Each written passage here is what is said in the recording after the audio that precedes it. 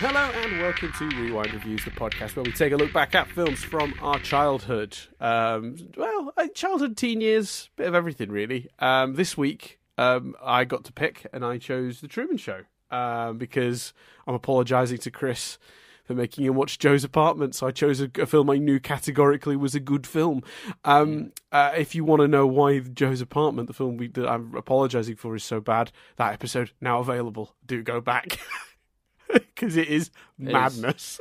It is bad. It's a bad film. Don't watch the film. Just hear it. Well, we pretty much explain what the film is for context. Yeah, but the trouble is, I'd say watch it, because you're going to end up wanting to watch. As we describe it, you're going to think, this film sounds fucking mental, and you're going to want to watch it. Yeah, so, I guess. Yeah, maybe. It's mercifully on short. YouTube for free.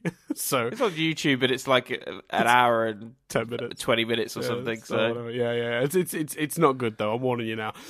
Anyway, this week we take a look at The Truman Show. So we always start, Chris, with a little bit of history with the film. What's yours? I hinted at some of mine last week, but do you want to? I don't know. When did you first see it? Is this a big film for you? Do you like this? I'm not really sure where this ranks in your, pantheon of like films.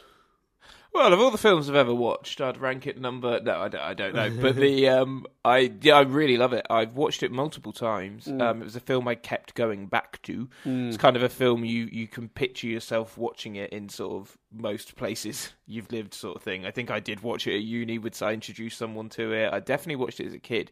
My main memory, but I don't know the scenario.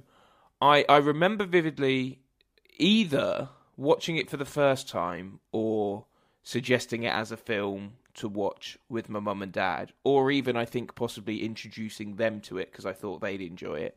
But I also remember we must have, or I must either rented it or borrowed it off someone that and I don't know whether it was maybe Blockbuster did. No, because Blockbuster did the plain sleeve. You rented films from somewhere, and it was like the extra big VHS cases. No, yeah. The chunkier video cases. Where the video was held in place by plastic inside of the larger plastic box.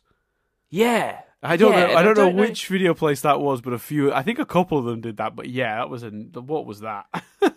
And I remember, and maybe it often happened where you actually rented it from like a plain text Blockbuster style VHS, but when they then sold the pre-rented videos, at a discount price, so maybe if I looked, I'd have it, or I don't know, but I remember vividly holding the chunkier VHS cover. So right. Yeah, it was definitely a film that I kept going back to and really, really loved as a kid, yes. and had a real affinity with. And I think I was always a big TV guy, so the core concept very much appealed.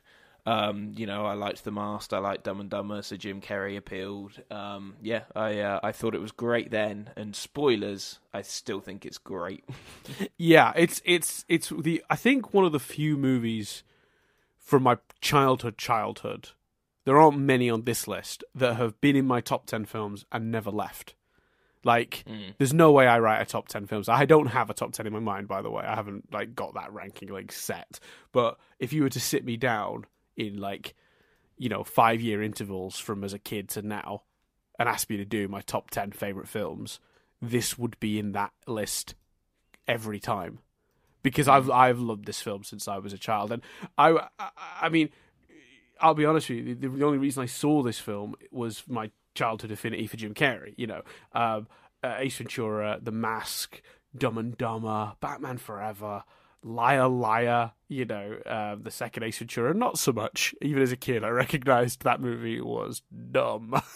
But, I watched all those movies, I was a big fan of his work, and I the minute this movie was available I remember seeing trailers for the film, being excited for it, but I didn't see it in the cinemas. It's hard to convince your parents to take you to a film in the cinemas when you're younger and you're a poor working class family, and you only get to go once every now and then. It's a treat. So I had to wait for this one to hit the VHS and rent it. Has to be a film that secretly they don't mind watching as well, doesn't it?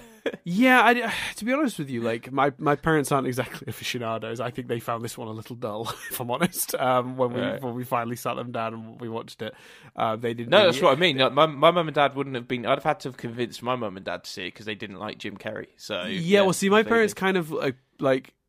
They kind of enjoyed the juvenile humor of like Ace Ventura, like they thought it was kind of fun. Right. Like, so when they sat down to watch this, when I convinced them to rent this, within a few minutes they were having a conversation, and I was just enraptured. Like it didn't take long for them to be bored by this film because I guess, and I think I hinted at this in the previous podcast when we sort of said what we were going to watch next. I do think it's easy to go into this with expectations. And I don't blame anyone for having those expectations and being disappointed, particularly at the time. When you look at the run of films that I just listed that had all come out in the 2 or 3 years prior to this is a big left turn for Jim Carrey.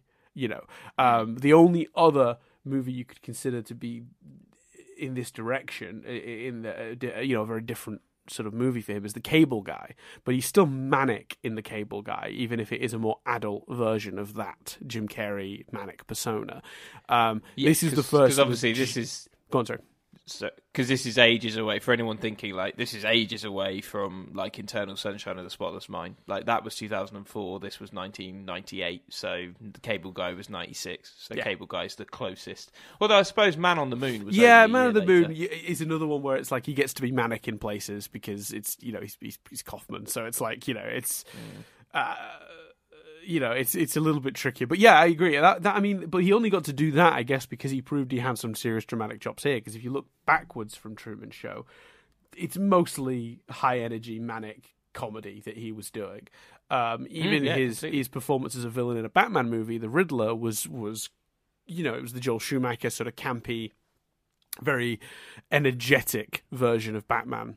And while I look back at those movies now and think Schumacher might have been ahead of his time a little bit because comic movies just weren't that at the time. The Batman movies had sort of been like, this ain't your daddy's Batman, this ain't campy, this is serious and gritty.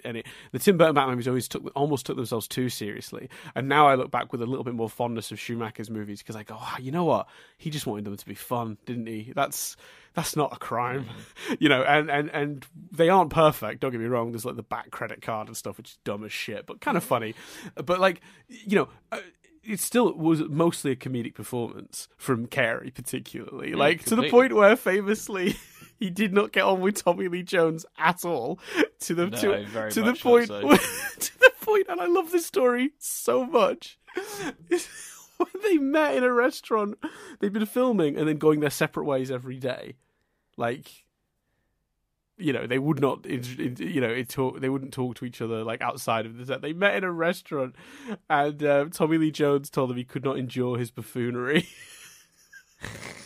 It's great. He just said he that, did, and obviously, and even whilst it was a left turn, obviously, The Cable Guy was a manic performance. It is like people often talk about '94 with Jim Carrey because it was Ace Ventura, The Mask, Dumb and Dumber, but he had from '94 to basically The Truman Show. This was the run: Ace Ventura, 1, Pet Detective, The Mask, Dumb and Dumber, Batman Forever, Ace Ventura, When Nature Calls, The Cable Guy, Liar Liar, The Truman Show. Now, regardless of what you think of those films, they are all iconic and memorable for different reasons. Yeah. I almost. And then after the Truman Show is a film called Simon Birch, which I've never heard of. I think I've seen Simon Birch. I think. He's not in that movie a lot. I think that's the movie with a kid in the lead role. Yeah, I think so. Yeah, looking at the poster, I don't think he's in it a lot at all. Then there's Man on the Moon, and then Me, Myself, and Irene, which is awful. I love Me, Myself, and Irene. I'm very fond of Me, Myself, and Irene.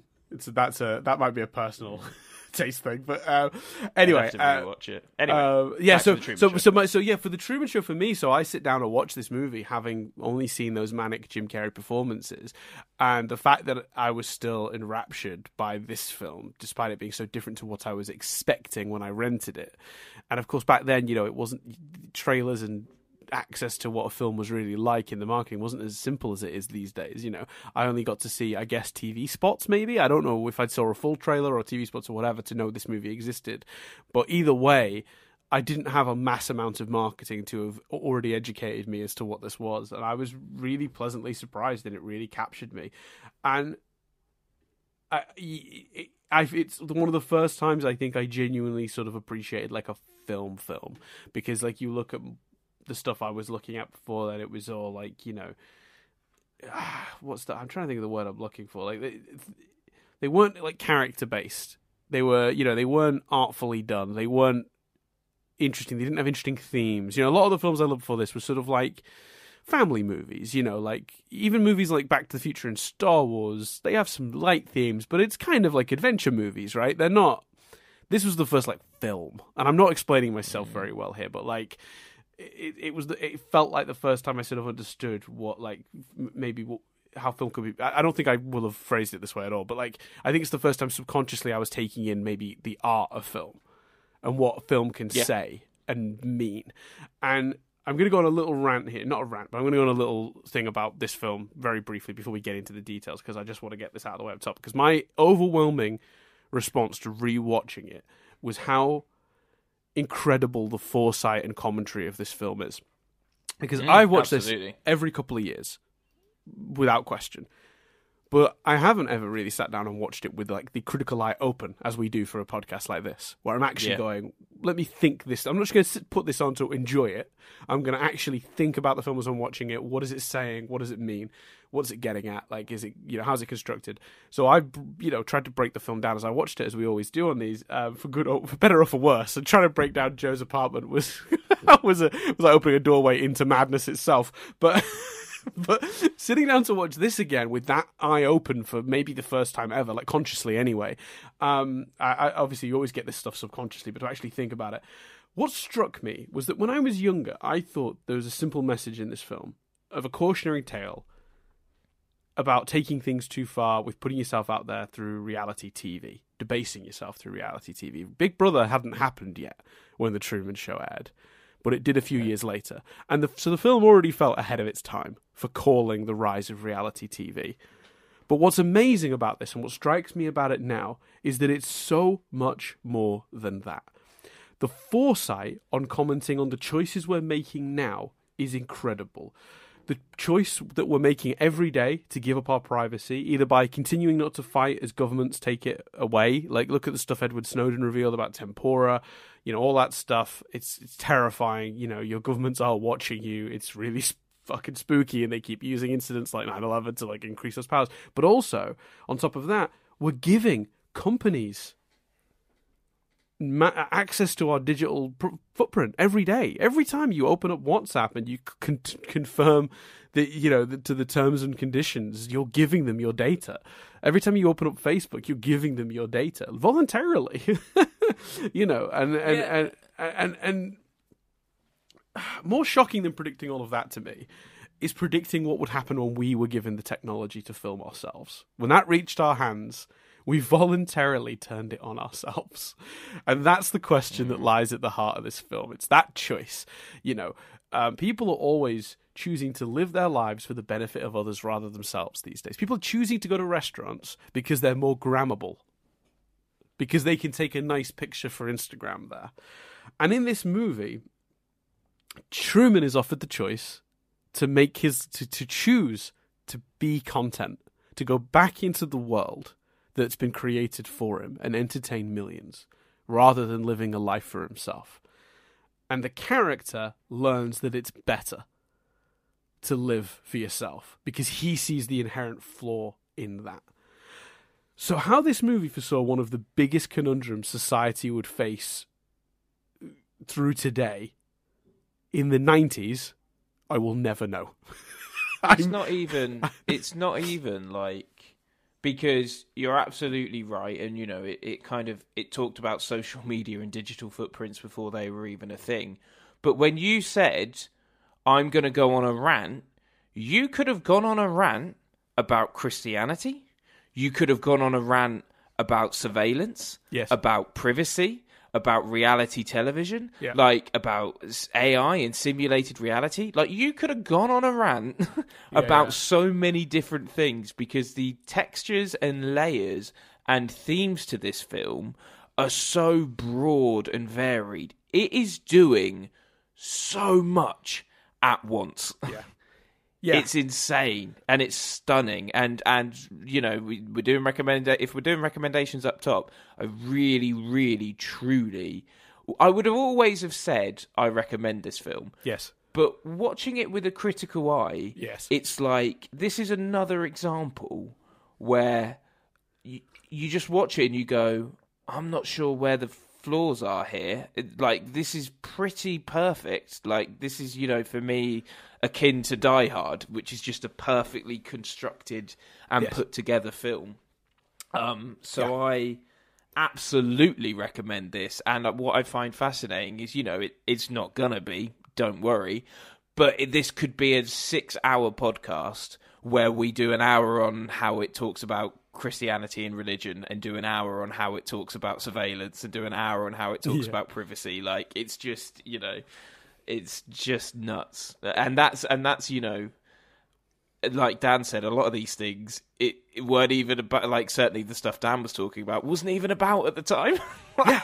It's the foresight that this movie understood. I mean, and they always say, like, good satire is ridiculous in its release and becomes more and more plausible every day. So I've got 2 examples of that come straight to mind. When 1984, the book, George Orwell book, first came out, it seemed insane. How could a government lie to everyone in such an obvious way, where it's very clear, and with the slightest bit of remembering, you would know that it was obviously a lie? It doesn't even. It's fiction. It's fiction for a reason, because it's ridiculous. Yet we have the QAnon folk. You know, we have Trump openly, you know, tweeting things in the past 4 years that are blatantly fiction, just blatantly. Like, you wouldn't even have to look hard to find that out, that it's not true, and getting away with it. And you go, okay, so Orwell, what started as insane became reality. And the other example I think of as a more recent one is thinking back to the Extras Christmas special. I know that seems like a really random pull, but in it, Gervais goes into a fictional version of the Big Brother house, and he's not 100% sure one of the contestants, because it's celebrity Big Brother, and he's like, "What? I don't understand. What's she here for?" And basically, the reason she's famous is because in the show her son died, and she got she was on the news a lot. So she's now considered a celebrity. Now, that's ridiculous, so it's funny, right? When that aired in, 2006? Like, when did that air? That was years ago. Like, that's way... 2006. Yeah, there you go. Like, it aired... No, I'll look it up, but I think it's 2006. Yeah, it's around then. It's mid-2000s, I think. You know, it was so absurd. 2007. Oh, there you go. Yeah, not too far. It was absurd. It was ridiculous. It was an insane notion, and it was funny because it was ridiculous. These days, it's not funny for that reason anymore. These days, it's funny because just a few weeks ago, from when we're recording this in early February, the Masked Singer in the US revealed one of their famous singers took the mask off, and it was a kidnapping victim. Now, she'd gone on to become an activist. I don't agree with that defense, but I will give the devil's advocate defense. But this is a person who rose to fame through a horrific act like kidnapping. It's not that far from what Gervais predicted. No, not at all. No. I don't disagree with you. What seemed insane and ridiculous and was funny because it was fiction and because it was silly is now what our reality is. And I think that is what good satire and observational stuff does. It sort of almost foresees it. And I think people who dismiss this film as kind of accidentally predicting the future, it's too accurate. It's ridiculous. The commentary this film makes about. I think these things. It's only going to get more accurate as well. Yes, correct. I really do believe that, and because kind of to the degree where, to some degree, and I'm not. You can't. Just because it's not something you do, you can't judge. And actually, when the moment comes, you don't know that you wouldn't do it. But, like, I often think about when I see, certainly YouTubers and, personalities that put their children all over social media. Mm-hmm. I do often think, is that kid, when they grow up, going to go, oh, amazing, I've got all these memories that I can look back on and I can, witness my mum and dad's journey and my journey through all of these things, amazing? Or are they going to go, Jesus Christ, someone could look at, I could be dating someone and they could spend a week going through my entire life. That's a bit weird.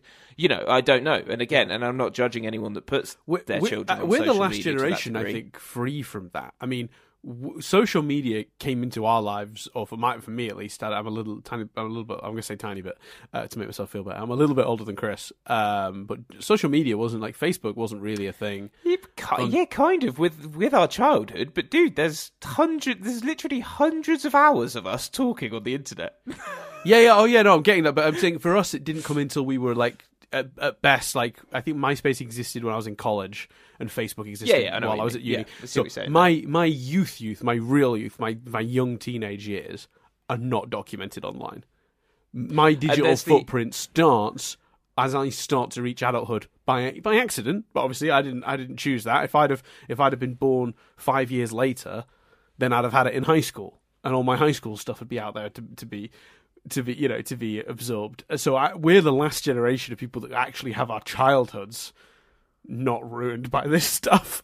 Well, yeah, and the film doesn't even. What's fascinating is there's a whole other angle, and I was going to bring it up at some point. I very rarely it is a perfect film. I wouldn't want to change the film, but I think you could absolutely do a reboot TV show of this concept and look at all the different angles and moments in more detail, because like it doesn't even cover the fact that the problem with that, as so many people have experienced, is that with your footprint being out there, you suddenly, like as Jack Whitehall always jokes, he's probably already made the joke that's going to end his career.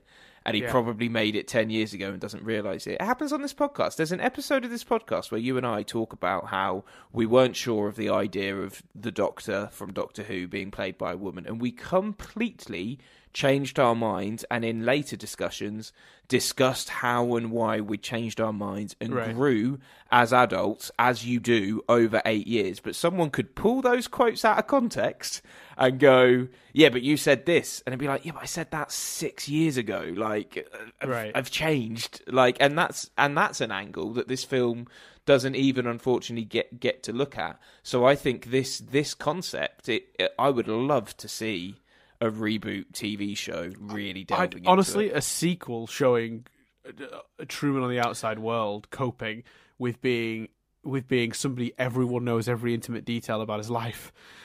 I think the problem with that is that's inherently going to be quite dark and different, as it should be, and I'd love it. But I think there would be a portion of the audience that watched PG. If I don't see you, good afternoon, good evening, and good night. Yes, the Truman Show, which is such a perfect ending as well. Yeah, that would not enjoy. Yeah, because it's a fucking bold ending. Because this is a love story where we don't see the couple get together, and we don't. One of the many things it is a love story where we don't see the couple get together, and where we only really see the couple share 3 scenes. Yeah. It's a very bold ending to show us nothing, and that's the other reason I'd kind of want a reboot, because then you can do that second series where he comes face to face with everyone, but you write series 1 knowing that, so maybe it's less, I didn't get to sleep last night because I spent a lot of time thinking about it. It is a thinker, isn't it? This film, I have watched it as comfort food over the years and barely thought about it and just enjoyed it because that's what's great about this film. I do think you can enjoy this film on multiple levels, and I think this is proof of that, because I have watched this film probably within the last 3 years, so not much longer ago than now. Like, I wasn't, a different person 3 years ago. Yet my experience with it, watching it, knowing I was going to be discussing the film on this podcast, was a completely different experience to what I had just, a couple of years ago. And the only reason I haven't watched it actually in between, I'll be honest with you, is because I knew at some point it was going to come up. Once we started Rewind Reviews, my yearly-ish urge to watch that film went aside, because I went, no, we're saving that. I'll rewatch it when we do it for the podcast. But yeah, it's remarkable that you can take this film in on 2 levels like that. It's totally popcorn cinema if you want it to be, just a quirky little film about a guy trapped in this world and making a really interesting choice at the end. and showing his determination to get out, and also showing the hypocrisy of Christoph. That's like, we'll talk about some of the details later, but like, holy hell, it's clever. But you don't get, like, you can take this on a surface level as just like a fun Jim Carrey trapped in a world where he's the star but he doesn't know it romp, or you can take this film on the sort of the deeper level that it's going for, which isn't like as overt as you'd think. But some of the cynicism of this film, and some of, like, it's little things, and we'll take the moment, we'll talk about Christoph, because Christoph's one of the most interesting things about this film, because the way, I didn't realise it until watching it this time around. First of all, he doesn't show up properly until an hour into the movie, which is fucking bonkers. The structure of the film. Well, he's in the beginning montage, but then he doesn't show up again fully, and until the hour point. Scenes with him, until an hour. I checked when he showed back up, because I was like, when? The movie breaks at the hour point and goes in a very different direction. That's when that sort of montage happens, and it sort of steps out of the show and gives you some context for things you might have been wondering about. But what's amazing about Christoph is the complexity and hypocrisy of his character. When he's interviewed by Harry Shearer, when he reappears at the hour mark, Harry Shearer says, "We know how much you value your privacy." And that's a small line that might, if you were just sort of viewing this casually, you go, that's just a thing you sometimes say, isn't it? Some celebrities are private. You know. But when you're analysing the movie, you're going, well, wait a minute. This is the man it's crazy. Stripping a human of his privacy. And then the other hypocrisy, and the more bold hypocrisy, is Christoph saying, if he properly wanted to get out of here, he would. We're not stopping him. After a montage of them going to extraordinary measures to stop him, and then nearly killing him towards the end of the movie to keep him in. Yeah, that's completely. Madness. He is such a villainous character. Like he's so the villain, and you know, I can see Ed Harris, I think, was nominated for an Academy Award for Best Supporting Actor, I think, or certainly got nominations at something. And you can see why, because it's a pantomime performance in some ways, but also you can, and this isn't a defense of the character, but you can see that he loves him. He describes himself as the creator, but there's this beautiful line between, if I said you can see that he loved him, and you went, oh no, it's all ego, we'd both have an argument. So we would. He's an incredibly complexly written character. The jealousy. I think it says something like, I know how jealously you guard your privacy, because I had to I rewound it and watched it with subtitles, because I was like, oh, that's so what does that mean? And what a dick. Why does he get to have a private life? That's fucked up. So it's a really powerful line in the rewatch. Again, rewatching with an open eye, it does really change your reading of him, I think, because I always saw him. I was, I think, leaning to I do think he truly loves Truman and wants Truman to be happy. But he wants Truman to be happy in a way he controls. So he's still villainous, but his intentions are good. But the rereading I sort of get from this more recent viewing is actually a little bit more cynical, because I'm thinking, actually, I do think to a point he must know what he's doing, because he's giving himself the gift of privacy, stripping it from someone else, talking about how much he loves this character, and how much, if he truly wanted to get out, we couldn't prevent him from discovering the truth about his world. Yet, going to these extraordinary lengths to the point of nearly killing him. You know. Did you see the in a slight deep diving of it that you may have done before or after rewatching it? Did you see the deleted scene of the table read? No, I know about some deleted scenes from the trivia, but maybe this is this the? Oh, go on, no, I'll let you explain what it is. Well, it's Marie or whatever her name is, the wife in the film. Yeah. The best friend, the new love interest, and the guy from work. And it's basically Christoph is he's remotely from his moon base doing a table read with them. He announces that she's leaving because she's had enough, but also announces, he says about the new love interest, and he says something like, I'm determined that the first on-screen conception will happen. And he talks about then when the idea is when the baby's born, they then go to a 2-channel format where one follows the child and one follows Truman. And the best friend goes, so what happens when Truman dies? Do we go back to one camera? And Christoph refused to answer in a really kind of creepy, villainous way. And and again, even the best friend, there's 2 readings of it. One, he's genuinely fond of Truman, and he thinks that they're going too far. Or 2, that he's like literally just asking a practical question because he's worried about his job. And it's just again so layered. Well, that's interesting because we're teasing a little bit on teaching a little bit into stuff that I've got for the triv here. But to clarify, they were originally going to give Marlon's character a bit more of an arc, where at the end he showed genuine concern for Truman, and they didn't get to that. And the movie itself, the final film, has a hint of that, where they do still have the line in the final product, I'm still determined we'll see the world's first televised conception. Yeah. It's in if I was giving one criticism, and it really is a nitpick, it's in the slightly expositional interview. I quite like the interview because I love it.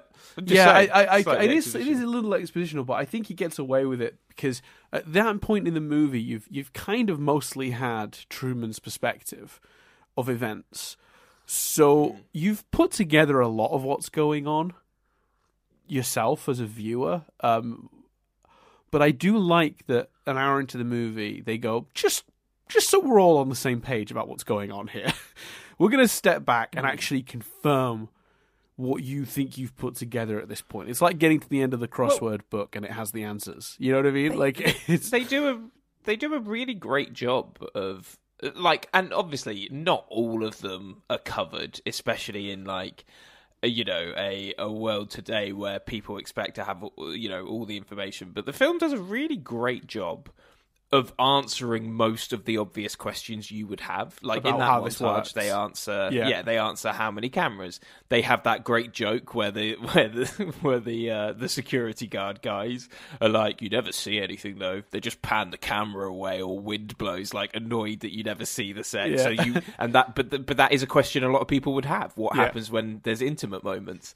So they do a really great job of answering a lot of that. Like, what are the other actors doing when they're not near Truman? Not much. Waiting. Do you know what I mean? Yeah, and there's other interesting elements as well, which is like hints to where they don't outright confirm it in the montage, but there's just enough information for you to make a guess. So, like, the example I keep coming back to is Marlon.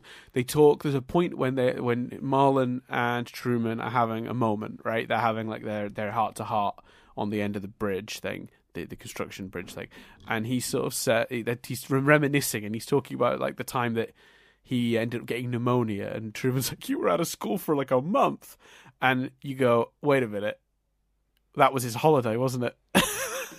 Yeah, like you don't know, but you kind of know. Like it's not explicit. The movie doesn't outright say it, but you could make a damn good assumption that that's why he got a month off. But there's other questions I have about the practicality about it, because to me, right, all the people waiting at quote unquote first positions just sort of stood about waiting to start, almost frozen in place. Why? Just hire a bunch of people and say live and work in this town. Yeah, I know. You'll have earpieces in, and if we need you to do something specific, you'll have to respond. But mostly, just go about your day, because then you know what you won't get. You won't get Truman noticing. Yeah, but that's not as entertaining for the film, is it? No, I know, but I'm just talking about like not to nitpick the film, because it has to be like that in the film, because there has to be holes for Truman to spot. I understand that, but I'm saying, like, just if you were actually doing this in real life, this is not how you would go about it, because it would be much easier just to put a bunch of people in the fake town and just say, "You just live. We're going to pay you to live here. Just go about your life." That way, you don't get Truman noticing, the lady with the flowers, the guy on the bike, the whatever I can't remember what car it was. He said was passing. Damn, cars exist could have happened this week. That's not in the trivia. Anyway, maybe is it a Beetle with a dented fender? I can't remember. Can't remember. But Oh, was it? Yeah, I think it was it was dented something. I think It was might like, be yeah, it dented. was like a dented fender or something. I'll have to look that up. But anyway, it's you know, there's a way to not have been caught here, if I'm honest. they definitely, made this much harder on themselves. Yeah, completely they did. Like Yeah. like you say, you could just have them living the life like that, but it does lead to, narratively for the film, it leads to great moments like when he's watching the surgery and the dude's just like, well, I'll make my first incision. Yeah. The woman on the table ends up like screaming and panicking. Yeah, it's got some great moments. Let's talk about the love story, because Yes. it is so expertly done, isn't it? Between him and Sylvia, like the notion of him buying magazines which feature a lot of women to slowly compile a picture of her is just such a beautiful idea. Yes. Like, wonderful. Yeah, I think it's interesting how they do it, because like this is another moment where they're giving us exposition while also doing great character work, because what they establish early on is that the show itself does flashbacks when he's not doing anything, and they want to sort of create a storyline. They'll tell you what they think he's thinking by creating a narrative, by throwing back to a previous moment from the show. And they have that great moment when they cut to the bar. Barman says, we got this on the greatest hits tape. Yeah. which is just such a nice moment.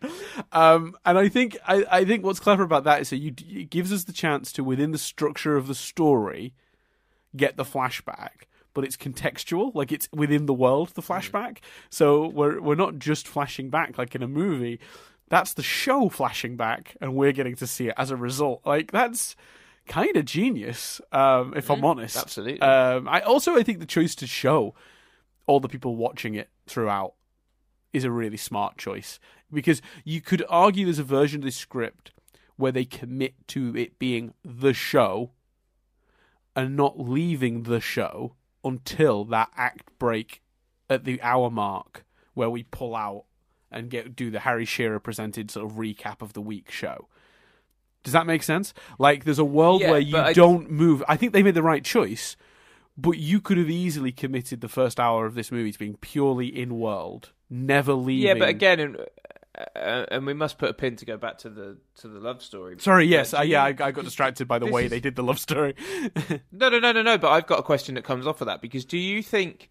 Because I think it's quite a bold opening, like, to go so into the world. But the opening is interviews with the actors, so they do break it in the first moments of the film as well. They just then go to the world and etc. Yeah. So do you think they had to do that opening, or do you think there's a way where you could just go into it a bit more and like have the light fall and you're just as confused as Truman if you don't know the premise of the film? Yeah, I honestly, that's I've got it in my notes as being like my only real criticism is I actually think you could do it without that. I think, in fact, it might even be slightly better. It's the one change I could pitch for this film that I think might slightly improve it. But the only problem with that is, I suppose, if you're already committed to cutting to the outside world, a few minutes after that, when you cut to the bar or the old ladies or the guy in the bath or whatever watching, if you're going to do that anyway, doesn't really make too much difference, in my opinion. Which they do throughout, it's just kind of the break is more you seeing the creator and the moon and stuff. Yeah, the moment they break the reality and really pull out of it is that hour mark I keep talking about, which is the point after he meets his dad. And the show goes like, whoa, what a week we've had. And that's when they interview Christoph. And we really, at that point, we're exposing ourselves to the wider world of what the show is. I do think there's a version of the script, but to do away with the opening and be as confused as Truman when that light falls out of the sky, I think you have to do away with the insert shots. And that's a shame, because what I do love about this movie is that they almost build supplementary characters through those. Yeah, absolutely. You don't spend a lot of time with those people, but you do get a good sense of them from the few scenes you see. I'm particularly fond of Guy in a Bath. he has a real arc.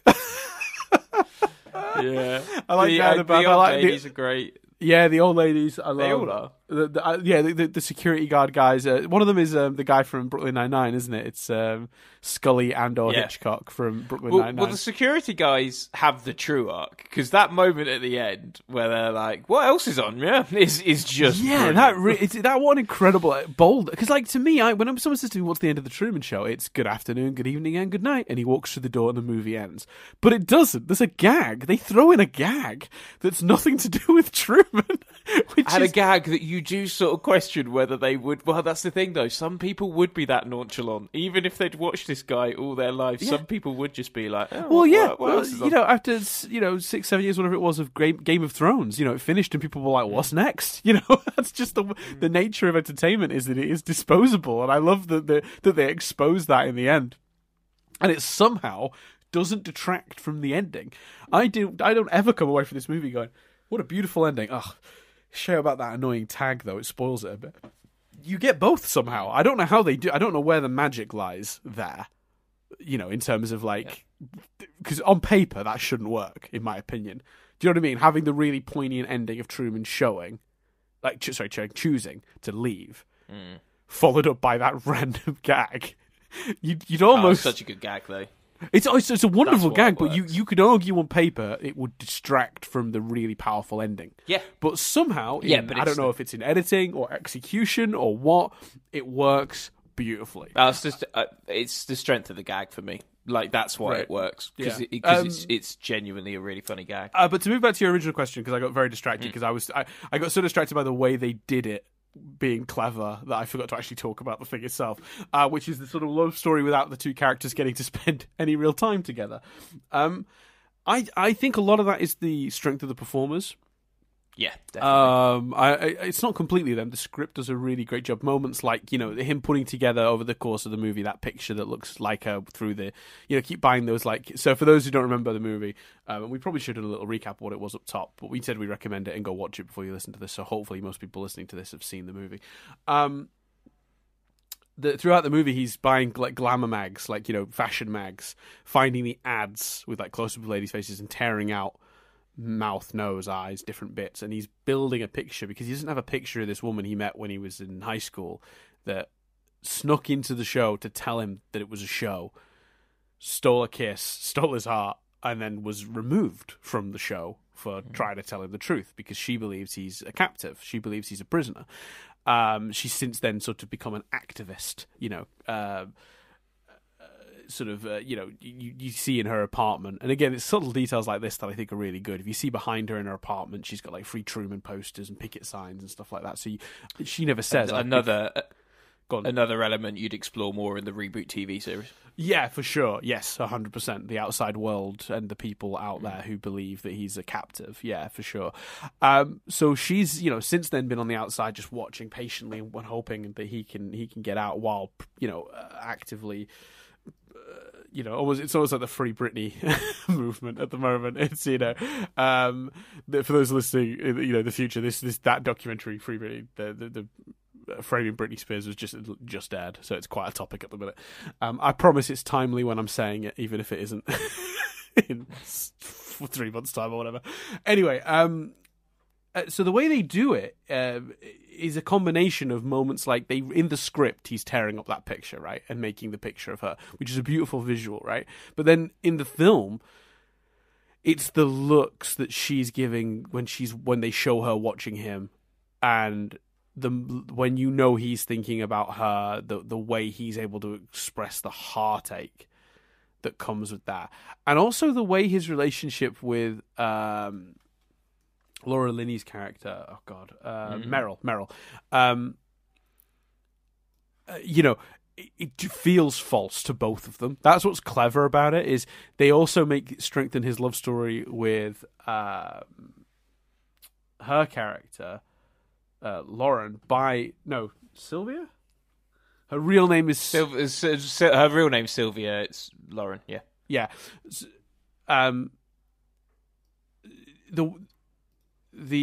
I forgot my point because I got so distracted by her name. God damn it! Oh yeah. So the way that they present his relationship with Meryl is so broken and false from both sides. Does that make sense? Like so that in a way enhances his relationship with Lauren, because you know that his marriage is a sham in more ways than the obvious, and that's fascinating in itself. Yeah, I don't know. They do it beautifully. So much of the movie is dedicated to making that work, despite the two sharing so little screen time.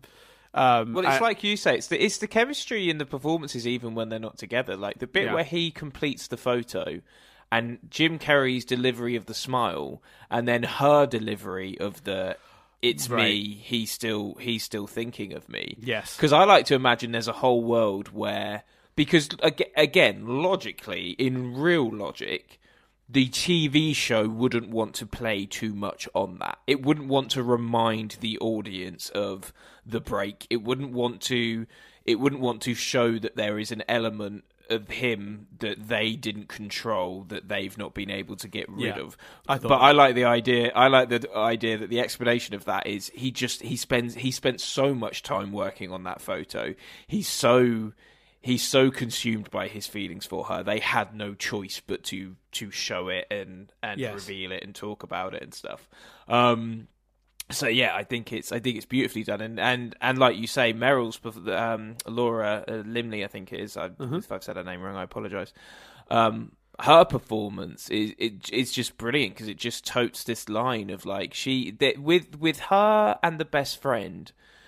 They're in the hands of lesser actors and in the hands of a lesser script. Yes, they're pantomime villains that are just arseholes. And I'm not saying they are in any way good or redeemed, because those two in particular aren't particularly. I think the only one, aside from Lauren, or whatever her name is, Laura the girlfriend. Lauren. Yeah, it's Lauren is the name she goes into the show with, but her actual name is Sylvia, I think. Sylvia, yeah. The only character that's knowingly faking it for Truman that is kind of redeemed a little is the dad, because he forced his way back in and forced his way back into his life and showed some resemblance of true love. I tell you what, that's a great way to get your job back, isn't it?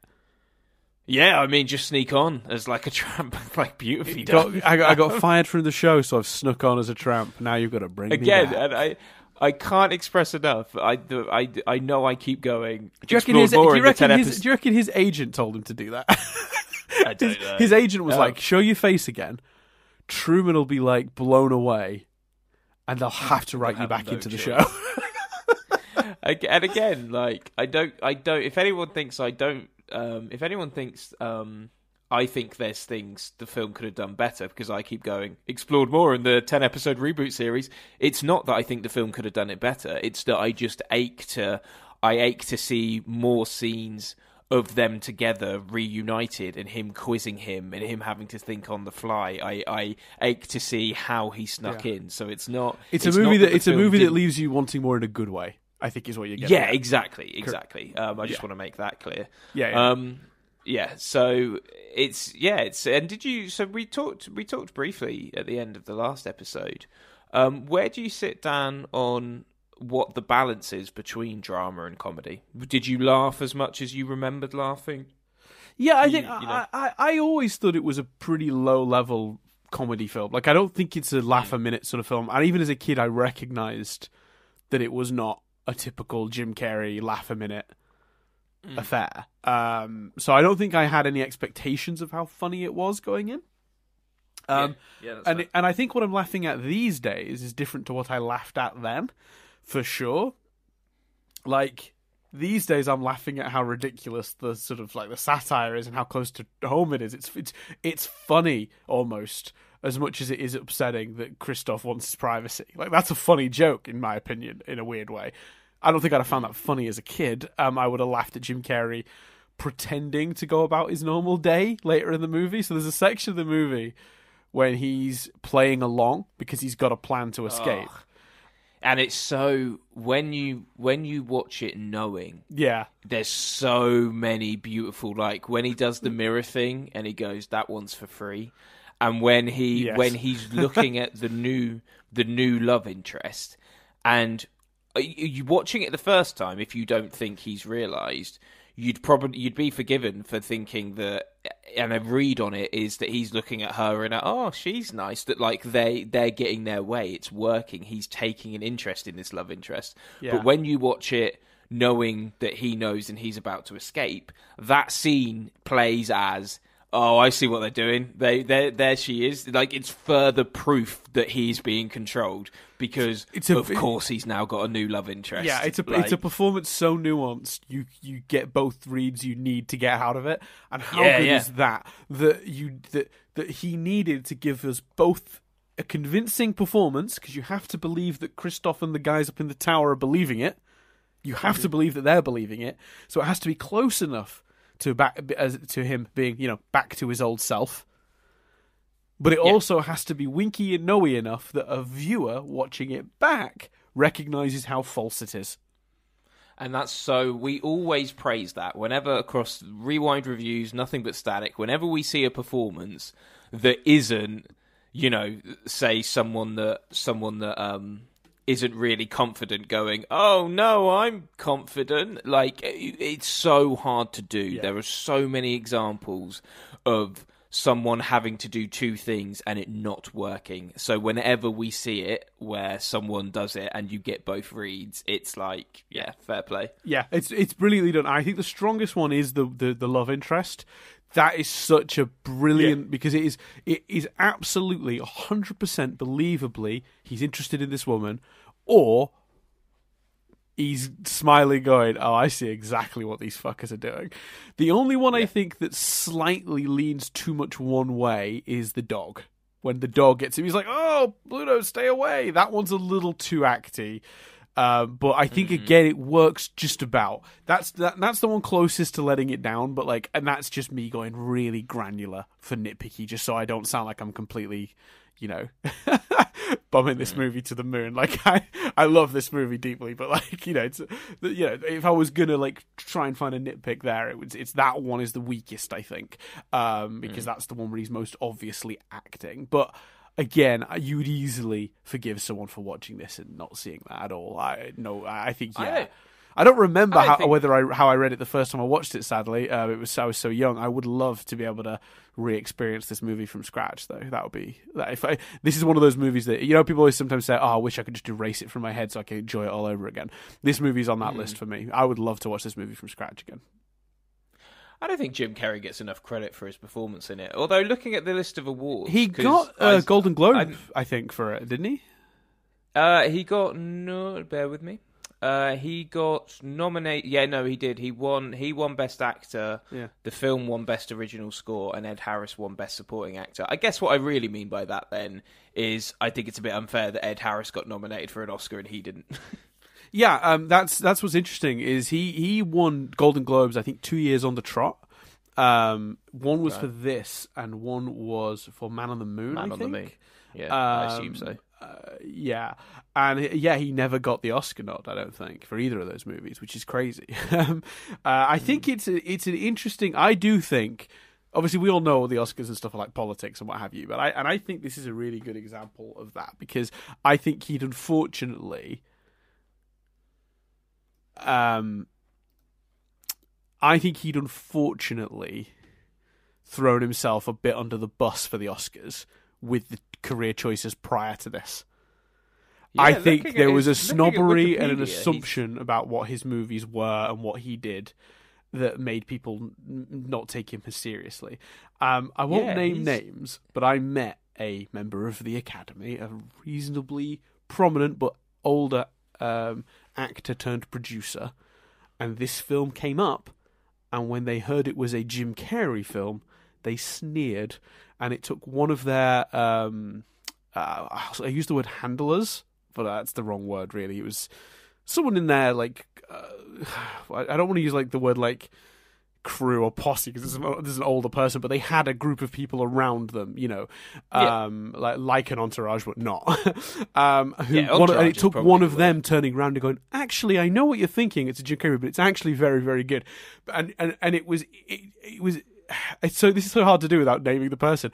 But they sneered immediately when this film came up, when I was in conversation with them, and they are working, or maybe not, they're working as a producer now as a member of the Academy, and it's funny thinking back to that scene now, looking at the fact it never got nominated, and I'm going, yeah, I think I know why. he built himself a reputation. He was dismissed out of hand, it feels. Right? So he's never been nominated for any Oscars. So he got nominated for a BAFTA for, have a guess. Oh, a BAFTA. So a BAFTA, Eternal Sunshine? Yeah, Eternal Sunshine of the Spotless Mind. Because they love Kaufman, don't they? Kaufman? Yeah. Charlie. No, Eternal Sunshine is the film with the mines. Man on the Moon is the Kaufman. No, that's Andy Kaufman. I'm talking about Charlie Kaufman, the writer of Eternal Sunshine. Oh, sorry. Well, they've both got the same surname in my defence. Like, you can see why I thought you were talking about Man on the Moon Kaufman, again. famously the writer of Eternal Sunshine of the Spotless Mind. But we just talked about Andy Kaufman. Just talked about Man on the Moon. So it's his movies always get like they love him at the BAFTAs. Kaufman. He's like, I'm trying to think of like Anomalisa. I think got BAFTAs. Being John Malkovich, obviously, like mega, adaptation. I think, but all those movies did well at the BAFTAs, which is why I jumped to Eternal Sunshine. Anywho, yeah, no, that's fair. Golden Globes, as you say, 2 wins: Truman Show and Man on the Moon. 7 nominations. The other films were The Mask and Liar Liar for Best Actor, Musical Comedy, then How the Grinch Stole Christmas, Eternal Sunshine, and Kidding.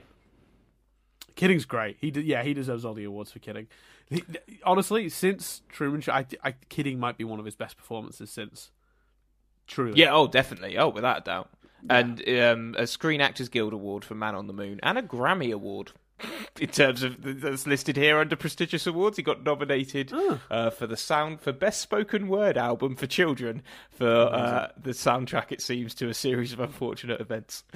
He is also wonderful. It's worth noting, and I love you, Philip Morris. I think that's another one of his performances that goes a little under the radar. I think he did an amazing job in that film. It's really good. And of course, let's not forget, Chris, the Oscar-worthy fight with himself for Me, Myself, and Irene. That is some of the best physical comedy. Well done. He did get nominated for Me, Myself, and Irene at the Teen Choice Awards 2000 for Choice Movie Wipeout Scene of the Summer. Oh, he won that. Oh, so there you go. He did get some recognition for that. But speaking of his performance, because he has to do so much here that on the page is overt and too satirical. Yeah. Even one of the most dramatic moments in the hands of a lesser actor, the final when he hits the screen and he's punching the wall with the clouds and the sky on.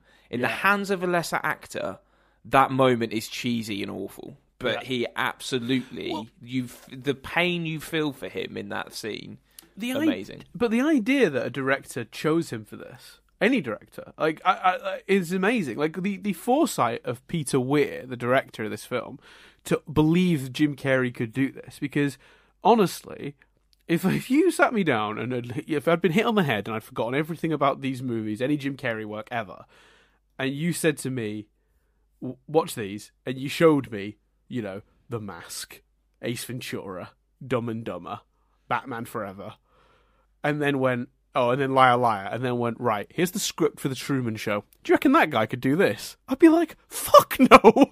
This requires so much dramatic nuance. You gotta remember, this was the first time he showed he could do this.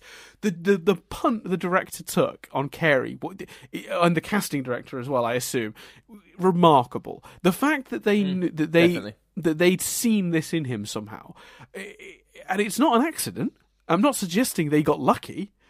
I'm saying they are geniuses because they saw something there's no way categorically anyone else would have seen from that performer looking at his sort of back catalogue at that point. Do you know what I mean? Like, it's just, Eternal Sunshine of the Spotless Mind, because they knew he'd done this. Like, it's not a surprise that he gets dramatic roles after this, but it's amazing he got this one to start with.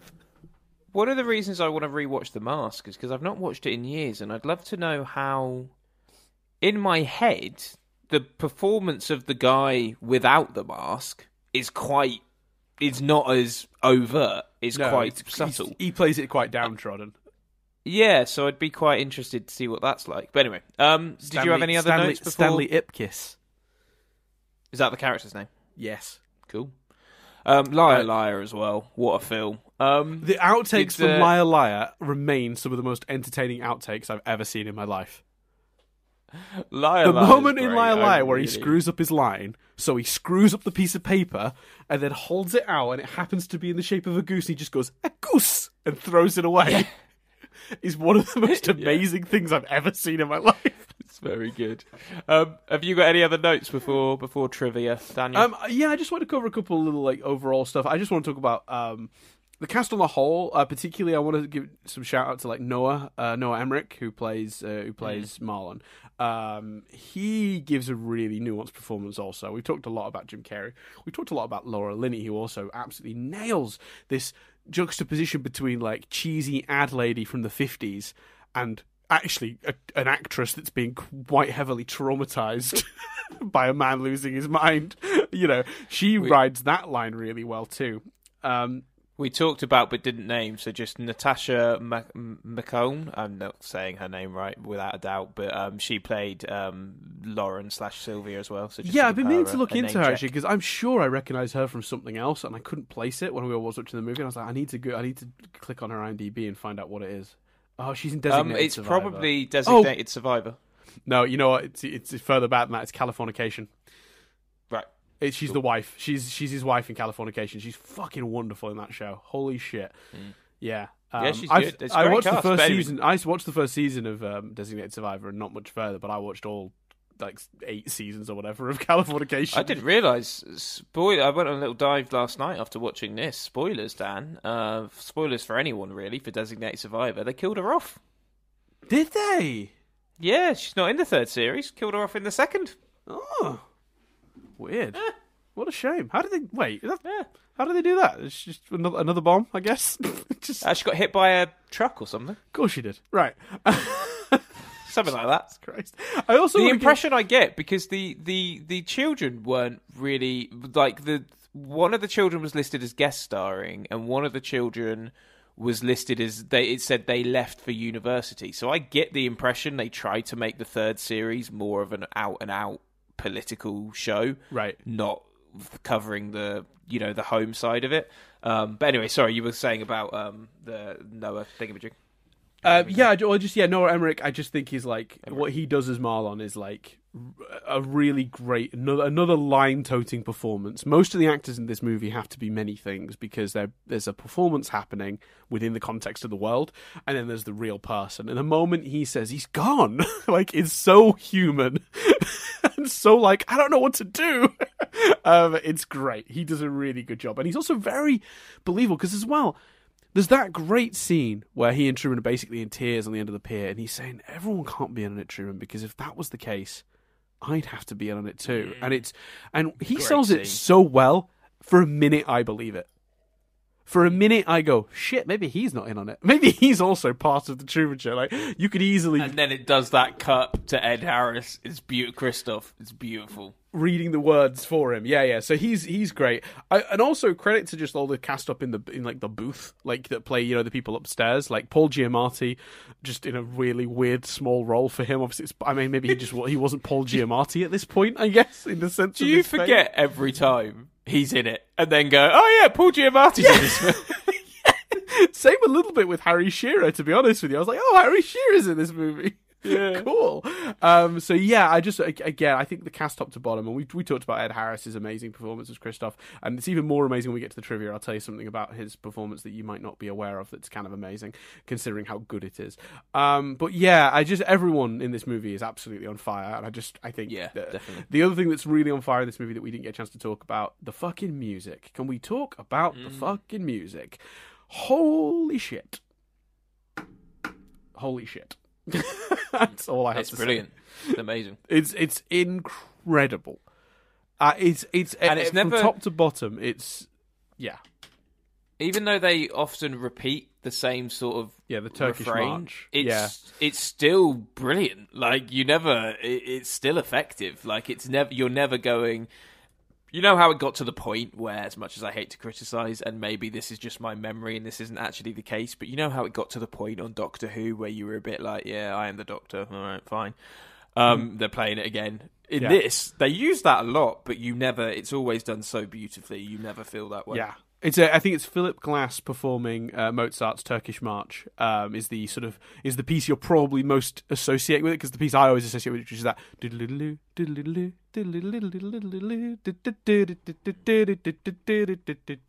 that is beautiful. But Philip Glass also composed some original music for this film, including a piece called Truman Sleeps, which is fucking beautiful. So as if it wasn't amazing enough that this is so well directed and written and acted, the music's also fucking wonderful. So, knock that one out of the fucking park as well while we're at it. The Truman Show music from the motion picture is available on soundtrack. There you go. Well worth it. I've genuinely listened to that while writing in the past. It's a great soundtrack. I also just want to give a last little nod before I get into the trivia to the direction itself and the choice to use so many of the hidden cameras to just constantly remind you. They never let you, for more than a few moments, feel like you're in a film. Like, they will do it. They'll use cinematic camera angles for a couple of the shots, but they don't wait very long between the cameras that are obviously hidden somewhere, which gives the movie a look that's unlike anything you usually would see. The moment I think to is when they do when he's going to get on the boat, and he looks down and sees the very carefully placed, half-sunken rowboat to make him fear. And the camera angle they use for that moment is this really low angle from the boat, like they stuck a hidden camera on the boat itself because they knew Truman was going to make eye contact with it. And it's not a very cinematic angle, but it's very TV. And they do those so often. Like the camera that's in the pencil sharpener later in the movie. When he puts the pencil in, it spins round. Like, they do that every sort of, it's like clockwork. Like, I've not timed it, but I bet you if you timed it, it's like one of those every 2 minutes or something like that. So it just means you never forget where you are. You're constantly being reminded of that. And I just think that's a really wonderful choice from the director, to mix in the cinematic visuals with those clever sort of hidden camera ones. The only time I was like, who is this? Was there's a button cam chasing him in the hospital. But at that point, the nurse that sort of greeted him has gone. So you're a bit like, so who's that? And who's chasing him? And why aren't they grabbing him and turning him around? Yeah, exactly. But that's nitpick. Like you said, like you touched upon earlier, it's a really fine balance between enough of those shots to remind you it's a TV show and have it feel like a TV show, but not so many that they stylistically chose to do the whole thing as a TV show. Because I think that would have been a mistake. That would have been too much. It would have distracted. Agreed. Yeah. Cool. Give me the Triv, boy. So there's a fair bit of trivia. So I'll try and get through this as quickly as possible. I've condensed some of it, so into one piece of trivia, like a few things that were kind of related. So some of this might run into itself rather than being a lot of bullet points of triv. The first one you didn't want to compliment my singing. You didn't want to compliment my Triv song at all. You just let that slip by, were you? I just thought the best way to honour it, Chris, was to let it sit and not point it out. And so because it was a smooth transition into the Triv, artfully done. That's true. To complement it would have been to affect the smoothness of your transition. That's fair. It was to the tune of that song that Andy sings, which I assume is a real song in The Office, where he goes, "Give me the beat, boys, I feel a little soul. I wanna get lost in a rock and roll and drift away," which is a song I sing to myself probably once a week. Whenever I think of Andy from The Office singing, I always think of love me, say that you love me. I always think of that one before I think of anything else. That's great. It's when he can't resist but join in. So it's just Jim singing it to wind him up. It's great. Anyway, so to move to the Triv. Give me the Triv, boy, free my little song. Welcome to the section. Here's the Triv. Triv. Do the Triv. So Paramount was a little cautious about this film in general because they kind of dubbed it the most expensive art film ever made because it had a budget of between $60 and $80 million. Now I've seen both figures, 60 and 80, so I'm just going to say between the two because we don't know for sure. part of the original sort of screenwriting deal with the writer, Andrew Niccol, when they bought it, was that he would be allowed to direct it as his debut. But because the budget was so high, they basically gave him a little bit of money to go away. They said, look, we know we had a contract that said you direct this, but it's too expensive. Will you take X amount of money, undisclosed, but presumably part of the film's budget, to just let us choose another director? Because we're nervous about giving you so much money to make this movie as a first-time director. He agreed. Whatever those negotiations were, he was happy with that. So then they started looking for like an A-list director to sort of step in. Brian De Palma was at one point under negotiations to direct it, but he ended up leaving his agency at the time, which was United Talent, and that sort of the deal fell apart. Other directors that were considered were Tim Burton, Sam Raimi, Terry Gilliam, Barry Sonfeld, who'd just done Men in Black at this point, I think, or was about to, Steven Spielberg. All these people were all considered, but in the end, obviously, they brought in Peter Weir. All those people feel way too distinctive for this. Yeah, I kind of like Peter Weir's almost not like sort of subtle, almost lack of a style. Like he feels more adaptable than any of those directors to this project. Like I can't think of anyone else tackling this, you know. And obviously Peter Weir at this point, I mean, what had he done? He'd done Dead Poets Society and Witness. Both great movies, very different. Dead Poets Society will come back up on this podcast as well, by the way. Like that, A Witness is fine. I think Witness is a totally functional movie, but it wasn't a big part of my childhood. But I loved Dead Poets Society for similar reasons, actually, to this, in that it was a movie with a big comic hero of mine doing a serious role, and yeah, I definitely was really impressed and surprised by that. So we'll come back to Dead Poets Society. It made $264.1 million according to Wikipedia. So it's Oh. surprising that a sequel was never discussed, because that's 4 times its budget over. Yeah, I mean, it's incredible, isn't it? And I think that might be just, for once, smart producers going, this is an, as we've dubbed it, an art film. You don't make sequels to art films. You know, let's take our win and go home. You know, Yeah, so definitely. yeah, I agree with you. It's kind of surprising because usually, you know, those producers see money signs in their eyes and drag it through the coals to get that extra dollar. But yeah, I'm equally glad they didn't do that. They actually, when they hired Peter Weir, wanted the film to be funnier and less dramatic than it was in its current state. Peter Weir, they hired him kind of because he shared that vision. He loved the script, but he did think it was too dark, and declared where Niccol had it depressing, he could make it light and could convince audiences that a show with this scope would have people watching it 24/7. He then worked with the writer Niccol, and they produced somewhere in the range of 12 to 16 more drafts before the script was considered ready for shooting. So I want to talk briefly about some of the changes. Very briefly. They're pretty big. Originally, Truman did not live in an idyllic utopia, you know, this soft, like, this very nice, like, sort of seaside town. He originally lived in a recreation of New York City that was very gritty. Oh, wow. And kind of felt a bit sci-fi. And the original movie had a scene where the producers and Christoph had arranged for a staged attack and assault on a woman that Truman witnessed but didn't help her. She was about to be... The words used here are, she's about to be violated, and Truman chooses to move on. And the minute he's outshot, the actors stop, obviously, because it wasn't real, and they discuss the fact he didn't do anything about it or help.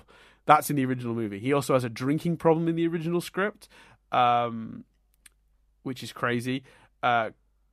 They got a little bit more on they lean more into the getting Truman to impregnate Meryl stuff in that draft. They had a bit more. Did it change? By the time Andrew Nichols agreed to not direct it, had the script changed? No. So he was directing this movie. I wonder if, like, when he saw the finished product, he was like, "That's fucking not what I wrote." Well, no, because he reworked on it with Weir. So Peter, so they brought in Peter Weir because when they interviewed other directors, Peter Weir was the one that was like, "I agree with you. This should be lighter." which is what the studio wanted. They then put him, I guess, in a room with Nicole, and between the two, they did 16 more drafts. Well, between 12 and 16 more drafts of the film before they got to the version that exists now. So one of the reasons it's so tightly written is because it was extraordinarily, like, picked at as a script. It was perfected, and you can tell when you watch the movie. Merrill was far more aggressive in that original draft. Truman, was far more aggressive when he confronts Merrill in the original draft.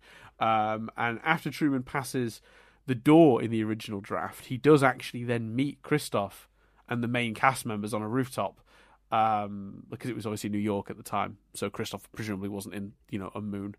And while the film's story does end with Truman exiting the fake world, the encounter at the rooftop has the actors stare at him sort of sheepishly, but then he, in rage, attacks Christoph and tries to strangle him. And the rest of the actors hold him back, and then you see him reunited with Sylvia.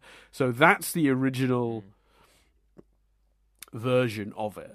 And I think it's not as good. I think the studio were right to say to the writer, look, we like what you're working on here, but it's a little too dark. Here's a director who thinks he has the good ideas to make it a little softer. Work with him and we'll figure it out.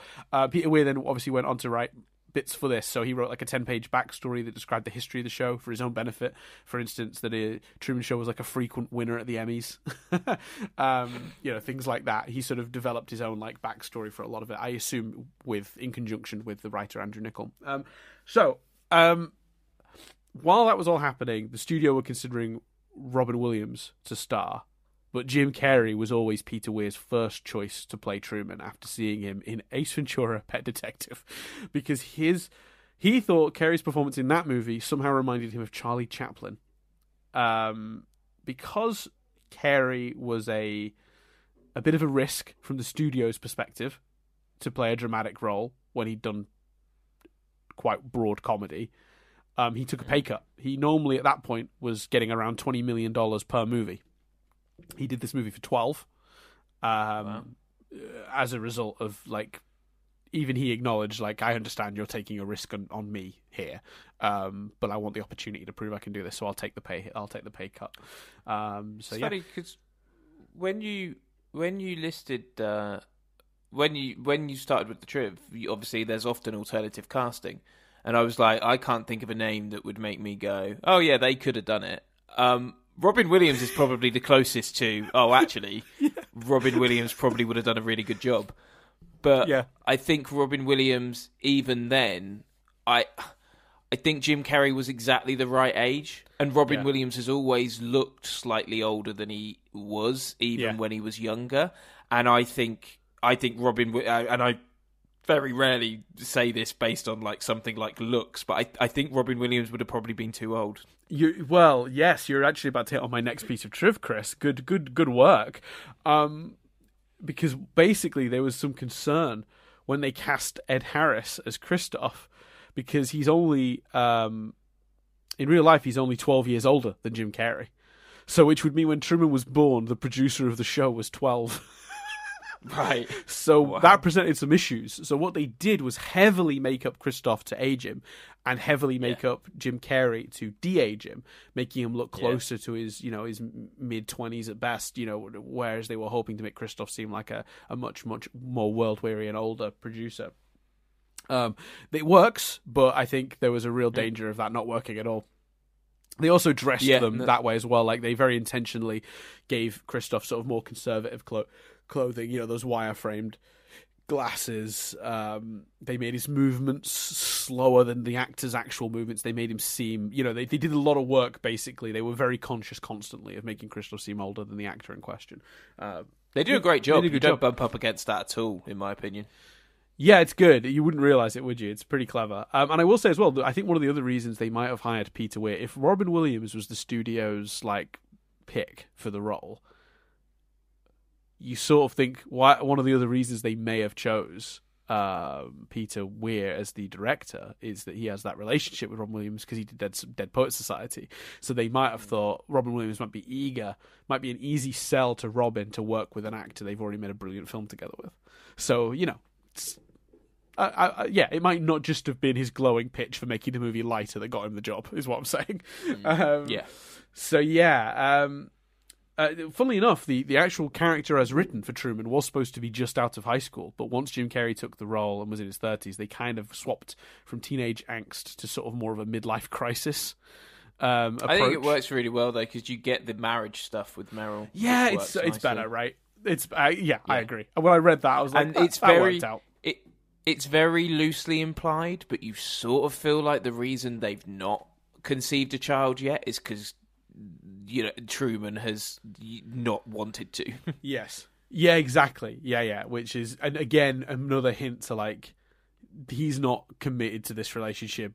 This is both of them that aren't selling this.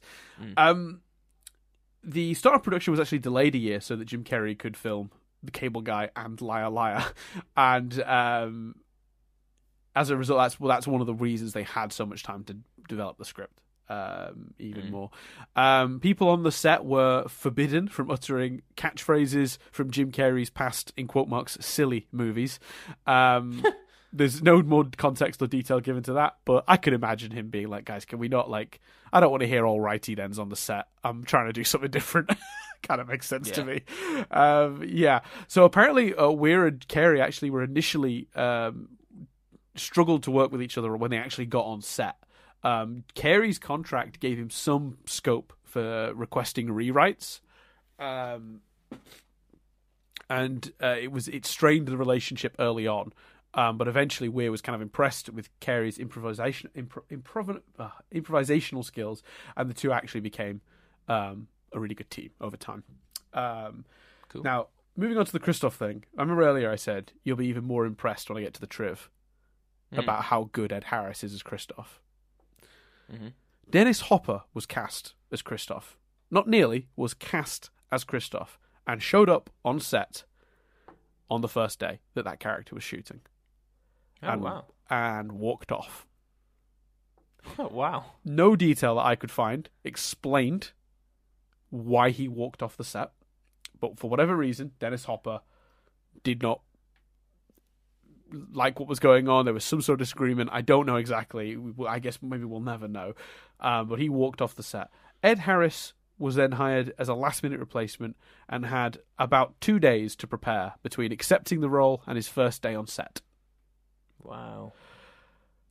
So to help him along with the character of Christoph, director Peter Weir presented him a 10-page biography.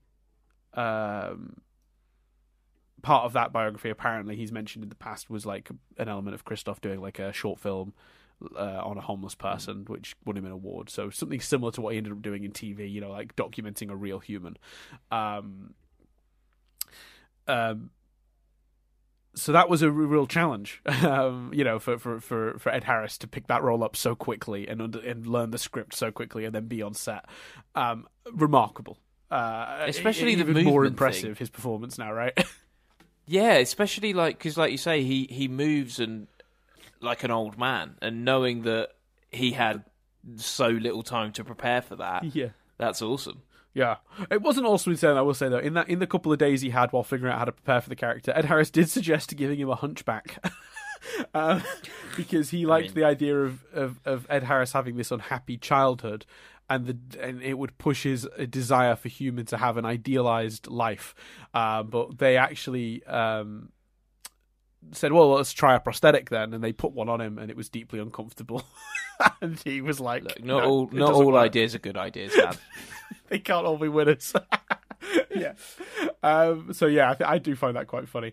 Another little interesting tidbit from this is that Ed Harris and Jim Carrey literally never met while filming this movie, not once. I like that. I think that probably added to the performances. I agree. Yeah. I'm and that's what in my 10 episode The Truman Show reboot, Dan. Same thing. You wouldn't even let them meet. In which, by the way, the big twist that you'd keep hidden from the trailers, it would start with Truman on the boat, passed out, right, and then flash back, but then the camera would pan. There's another person in the boat with Truman. Who's that? Is it the friend? Is it a brother? Who knows? But that's not what I was bringing up. The second series, the final episode of the second series would be Christoph and Truman meeting face to face. Right. You've really plotted this out. You've invented a TV series. Yeah. Well, let's get Paramount on the phone. See if we. What else was I going to do at 2 a.m.? Sleep? You know what I mean? Like, yeah, I didn't get much sleep last night either, but for very different reasons. I could write you a list of things that stopped me from sleeping last night, Chris. okay, from just car alarms going off, my cat deciding he wanted to get into the cupboard. Like just honestly, the list it's ridiculous how many different weird things occurred that don't normally occur that happened on one night that made me basically get one of the most broken up nights of sleep I've ever had. Anyway, where are we? Oh yeah, the documentary filming. So we'll power through the last section of the trivia, which is more just generic stuff about the content of the film. In the Trumania bit where Truman draws on the mirror with soap and acts strange, that was apparently completely improvised by Jim Carrey. He did a few different takes, one in which he drew a long curly hair and a dress for himself. I think that's fun. In an early scene, there's a bottle of vitamin D tablets on Truman and Meryl's kitchen table, which is obviously very sensible in a world where you're not exposed to any actual sunlight. Hell yeah. Yeah, that's clever. According to the 2008 New York Times article, psychologists in Britain... Oh, this is great. Psychologists in Britain and the US reported a number of people experiencing the Truman Syndrome or the Truman Delusion, a belief that they were the unwitting stars of their own reality TV shows. Many afflicted specifically mentioned this film in therapy. A couple of more specific examples. In 2008, a psychiatrist shared he had met 5 schizophrenic patients and heard of another dozen who believed their lives were reality television shows. One patient had actually climbed the Statue of Liberty, believing that his high school girlfriend would be at the top to complete his storyline and was key to him being able to leave the show. Yeah, I read about that. Another one is a more recent one, and this is what's crazy. I mean, this is 2013. This details the account of an Ohio student who suffered for years from a Truman Show-like delusion. He was documented in a New Yorker magazine article called Unreality Star. So if you can dig that out, I read that. It's really interesting and pretty tragic, actually. It's really, yeah. It goes to show you, though, how convincing the world they've created here is, that you go, God, that actually doesn't seem that implausible. Yeah, and anybody who's already suffering from any kind of mental illness would absolutely be susceptible to buying into that world. And yeah, I totally understand how that's happened and feel for anybody suffering with anything remotely related to that. It's awful. I can't imagine how that must feel. So anyway, there's a deleted scene where Truman runs into a jogger that's played by the same actor as a homeless man he'd met in a wheelchair 2 days earlier. Not necessary, but it would have been fun to see that. Just another reason for Truman to be suspicious, I guess. The iconic poster of this film was a rendition of Jim Carrey's face comprising of hundreds of individual images. It was created by an artist called Rob Silverman. You may have noticed, listeners, I've got a bit of a cold today, so I am struggling.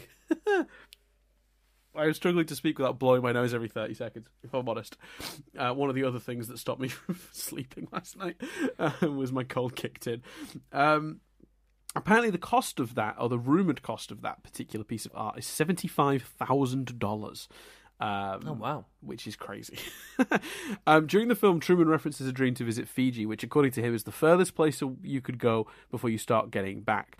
If this was the case, then the set of The Truman Show would actually be in Timbuktu. Which is the opposite side of the world to Fiji. Well, he gets that from Sylvia, doesn't he? Yes. Yeah. Her dad yells, "We're moving to Fiji." Yeah, but the whole thing about it being the opposite side of the world, it's the furthest you can go without coming back. Yeah. That not quite true. And actually, it's not in my trivia, but I did read. Obviously, his name is not an accident. It's True Man because he's the only true man, and Burbank is where the show is clearly shot. So, there you go. The boat Truman sails on at the end of the movie is named the Santa Maria, which many people would know famously was the name of one of Christopher Columbus's ships when he was sailing to eventually find a new world. So that's a little bit of a you know. Several deleted scenes make it clear that Marlon. Several deleted scenes made it clear that Marlon actually does care about Truman, and they gave him a moment of redemption where he finds him during the surge, but lets him go. Now, do we know if they interact or?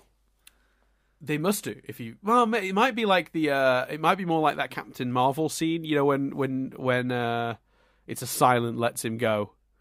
You know, from when Nick Fury is trying to escape and Thingy finds him, and he just sort of you think he's about to rat him out, and he just sort of lets him go. I forget the name of the character I'm thinking of. God, my brain is dying. But it's funny, isn't it? Because I kind of want that for Marlon, but also it kind of spoils Truman being vanished for a day and then reappearing on the boat. Yeah, you do. I do like that moment of us and Christoph realizing he's on the boat. Yeah, and I don't think you'd get that if you'd seen him running around the town. I like the idea that his escape plan was so flawless, no one found him. Yeah, exactly. Because it just goes to prove exactly what Christoph said. You know, like if he really wants to, he'll get out, and he does. So yeah. Again, in a flashback in the second series of the reboot, you could show Marlon having that moment. Great. Yep. Perfect. It is a wonderful moment. I did want it for Marlon. I did like the idea that he would have in the end chosen to let Truman go, than keep him there. But yeah. So to cover Cars Exist, it's a Volkswagen Beetle with a dented fender. Very nice. Mm-hmm. And in the original draft of the script, the shooting script, it's not a lady with flowers and a guy on a bike. It's 3 different cars, he's noticed. I've got that because I was trying to find out what it was, so I looked up the script so I could control F and find what car it was. And it was a Volkswagen. When I typed in dented, it brought me to it. But the actual original line is, I predict the next 4 cars will be a white Honda Civic, a blue and white Dodge Dart with the front hubcap missing, a Volkswagen Beetle with a dented fender, and a motorcycle, and then those all pass. They obviously adjusted that in the final shooting of the film, maybe just to vary it up so it wasn't all vehicles, you know, person on a bike, person walking with flowers. And then to complete the trivia, Chris, a special segment, Chris, world famous from today on, I tell you, coaches exist. Oh, great. Coaches exist, Chris. The coach in the movie that when he tries to leave town. We haven't talked about any of that stuff. I just very briefly before I get to that. How funny are all the attempts to make him not travel when he goes to the airport and there's not the airport. Sorry, the holiday, the travel agent. The travel agents. And yeah, it's the poster with a plane with you. It's a picture of a plane with lightning hitting it, and it says it could be you, as if they'd put that up in a place trying to sell you air travel. It's so absurd. I love it. It's one of my favourite things. I also like the bus driver. Yeah. At the end of the movie when they want him to drive the boat, and he's like, "I'm normally the bus driver." So good. It's so great. Good. It's great. Yeah. So the coach in question that they get on, that doesn't go anywhere because they're not actually going to take you anywhere because they can't. A 1990 Eldorado National Transmark II SL. Boom. Coaches exist. Boom. It was a good time, trip, Dan. I think it's a great movie, and there's so much little detail we haven't really discussed, like, you know, the psychological trauma of killing his father to make him, like, how clever it is the way they emotionally manipulate the character Truman, like with the psychologically scarring him about water. I mean, I could literally talk about this movie for days. It's brilliant. We'll leave it there. It's amazing. Like I say, is Christoph a god figure, or the creator stuff? Yeah. When he talks, his voice comes from that traditional image of God where the clouds part and sunshine shines through. Like, the imagery is and in a way he is God. He's God in that world. He runs everything. Yeah. And so much. Sorry. It's you say psychological things about control. There's just so you could do 6 podcasts on it. It's nuts. Yeah, it's wonderful, and to reiterate, an absolute recommend. I'd be sad if you haven't seen it and you've listened to all this podcast, because I feel like we'd have spoiled a lot of the best elements of the film for you. But still, you should go watch it if you haven't watched it in a few years. it's on Netflix in the UK. I don't know what its availability is outside of the UK, but it's on Netflix in the UK. If you're in the UK, there's really no excuse, especially if you've never seen it. Just whack it on. It's great. It's wonderful. I'm just looking up whether there's like on Amazon whether there's like a book about it, because it wouldn't surprise me if like like the book I read, like the book that I read when we did Groundhog Day. Well, no, more like the psychological or more like analysing it, more analytical. But it seems there's the Truman Show, an original screenplay, and then the Truman Show, the shooting script. I wonder, there's no way the original screenplay is the dark one, is it, that you were talking about? I doubt it. I don't know. Doesn't say in the reviews. So, anyway, cool. Patreon question of the week, Chris. So we ask our patrons if they to ask us an arbitrary question, not related to anything, often one we're unequipped to answer, would be the ideal. If you want to ask a question yourself, you head over to patreon.com/nothingButStatic. You can give us as little as $1 a month, which will give you the power to ask us a question, and we'll hopefully get to them over time across these podcasts, both this and the Analyzing Avatar podcast. Now, one of our patrons asked us a couple of questions, so we'll quick fire. I've sort of because there's so many, I've eliminated a couple. I'm going to highlight and quick fire a couple of the questions. Okay. Because there was a few. So we're answering these quick fire. So quick fire, and I'll ask them to you, Chris, and you can give me the answer. SMTV Live or Live and Kicking? SMTV Live is the better show, but if I'm being completely honest, for my childhood, it was Live and Kicking. Really? Yeah, no, I'm SMTV all the way. I did like Live and Kicking until SMTV came along and blew it out of the water. SMTV is the better show. So head SMTV, heart Live and Kicking. Gotcha. Rugrats or Pokemon? Rugrats. Yeah, I think as well for me, Rugrats. Pokemon I did love, but for the games more than the show. So, Maid Marian and Her Merry Men or Woof? I didn't watch either, so I'm going to say Woof. Yeah, Woof was the better show. I loved Woof so much. I absolutely loved Woof. That show was bonkers. It was about a boy who could turn into a dog, and he got into scrapes and adventures. It was ridiculous. Just a stupid show. Speaking of shows like that, I've honestly thought about getting BritBox just to rewatch Bernard's Watch. Yeah, I sometimes think that about shows like Out of Tune. Aquila. Yeah, Aquila. Yes, Out of Tune. Out of Tune. The Queen's Nose. Love some of these old British shitty TV shows. And there was an Australian one we got imported over here called Round the Twist, which just was. Have you ever felt like this? When strange things happening. Are you going round the twist? Yeah. And then it's does that whole thing of, have you heard the word about the bird and the spider? Yeah. yeah, it's a great song. I love it. Anyway, look up the intro to that really weird Australian show about a family that lives in a lighthouse, I think. Weird. Anyway, last quick fire question from... Oh, I didn't say the username. That Jackie won. Sorry, the whole point of this is that you get a shout out. I'm very sorry, Jackie. Thank you for your support. Last one, Timmy Mallett or Roland Rat? It's Roland Rat for me. Where are you at, Chris? I'll go Timmy Mallett just because I can picture him and I can't picture Roland Rat. Fair. That's fair. I did like Timmy Mallett, but no, I'm all about Roland Rat. Cool. I also like that. What was that duck? There was like was it Orville? Yeah, Orville, I think. Orville bird. It was Orville No, it was Orville, I think. Yeah, he was like a green duck. I've just looked him up. Orville the duck. Yeah. There you go. Beautiful. I mean, if he'd have been in there, he'd have been my choice. Or whichever one Brian Connolly used to bring on and then beat up with a mallet. And everyone would go, oh, and he'd go, it's a puppet. I think that was Orville, wasn't it? I don't know. No, Brian Connolly didn't beat up Orville. It was like a gopher type thing. It wasn't Gordon the Gopher, but it was kind of mimicked on him. Gordon the Gopher was fun too. God, do you remember when that era of kids' TV where it was just like every show had a puppet? Like Zig and Zag. It was bizarre. And like every show had a presenter that was a puppet. Yeah, weird. I guess that's why SMTV felt quite fresh, I guess. Because it stepped away from that. Here we go, Chiltle here.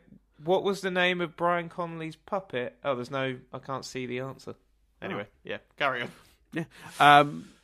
So yeah, I love that. That bit was brilliant because it was such a play on like your emotions because it knew that you'd feel it's a cute little puppet and then it would say something that would annoy him and he'd just do something so violent to it and then point out that your affection for the puppet was ridiculously misplaced. It's such a simple gag, but it was very good. Anyway, thanks for your questions, that Jackie one. We appreciate it. Again, listeners, if you'd like to either get episodes of this and our Avatar podcast a week early, or ask us a question, as Jackie just did, you may do so at the Patreon page, which I've already given you, but I will give it again, patreon.com/nothingbutstatic. We appreciate it. So, other bits, I think there's other bits, isn't there? Oh, yeah, Twitter, at Dan Doolan, at C. Billingham for Chris, with 2 M's.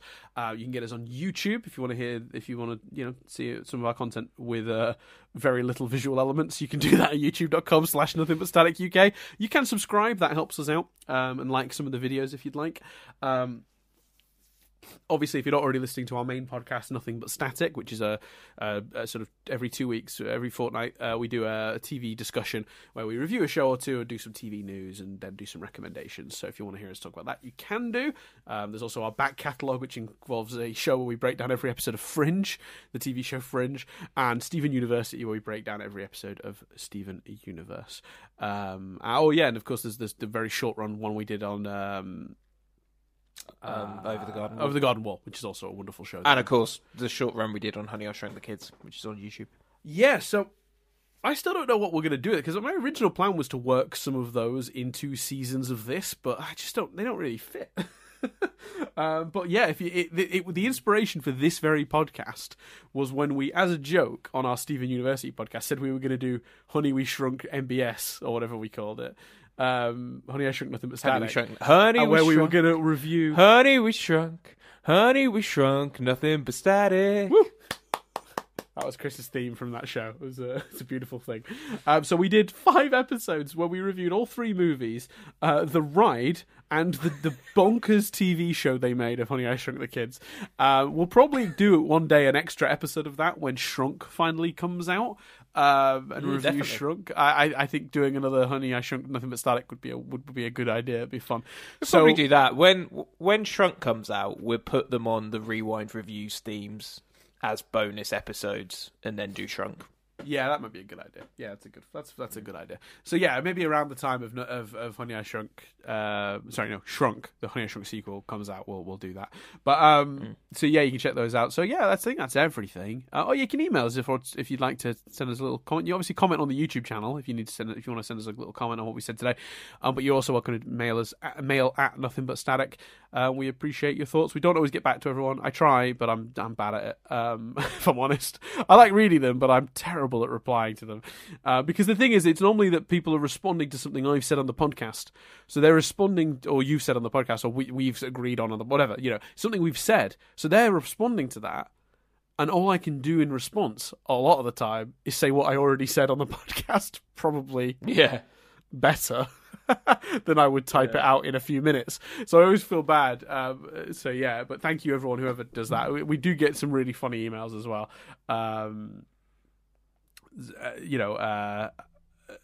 We're very grateful for anyone taking the time to write in and comment and stuff. Thank you very much. Appreciate that. We do appreciate that. So, I guess the other way you could support us is if you have your podcast platform of choice available. Most of them allow you to rate and review podcasts in-app. It's different systems, obviously, stars, thumbs up, whatever, each podcast platform uses. But any reviews, stars, likes, things like that you can do for us on those platforms does help push us up the sort of algorithm, as it were, and allows us to be seen by more people. So we'd appreciate that too. But yeah, I think that's God. Oh no, we got one more thing to do, Chris. Well, I'm wrapping us up. We haven't even figured out what the next movie is yet. I mean, I have been waiting for you to realise that. You know what's funny? When I started doing the Patreon stuff, I think we've missed a segment, and I was like, but I can't think. No, this must be where we're at. Holy shit, Chris! What are we watching next week? I was really hoping it would get as far as you going, well, that's everything, and me going, well, apart from the fact that we not said what we're watching next. I was so, you know what it was? I was so determined. I was worried yesterday. We recorded the previous episode just a day ago for those listening. I was really worried it was too rambly an ending. I was like, I'll try and be more succinct today. I ended up covering more stuff. I can see what happened, because we did Patreon, and you used Patreon as a bridge to support us, wrap up, etc. So I can see why it happened. Don't worry. What an idiot. So, Chris, what are we watching next week? It's your choice. It is my choice, and the sort of the mini brief that I was sort of given at the end of the last episode, and we shouldn't get into the habit of that because the choices should be more organic. It wasn't a brief. It wasn't a brief. It was just I was expecting to be surprised. I didn't. You shouldn't have needed to feel. You shouldn't have felt the need to do that. But I did. I felt I went in to this with the challenge of pick a choice that's going to surprise Dan for some reason, right? Right. That's my brief. Yeah. So I've chosen that next week, my choice, we're going to watch Battle Royale.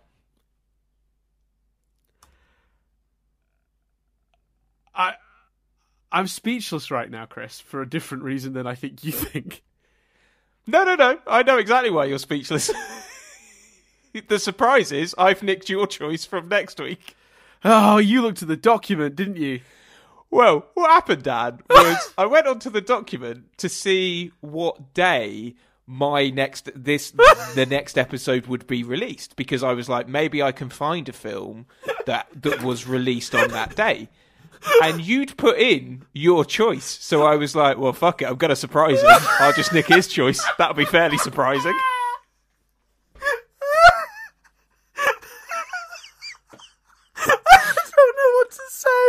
I didn't think you ever looked at that document.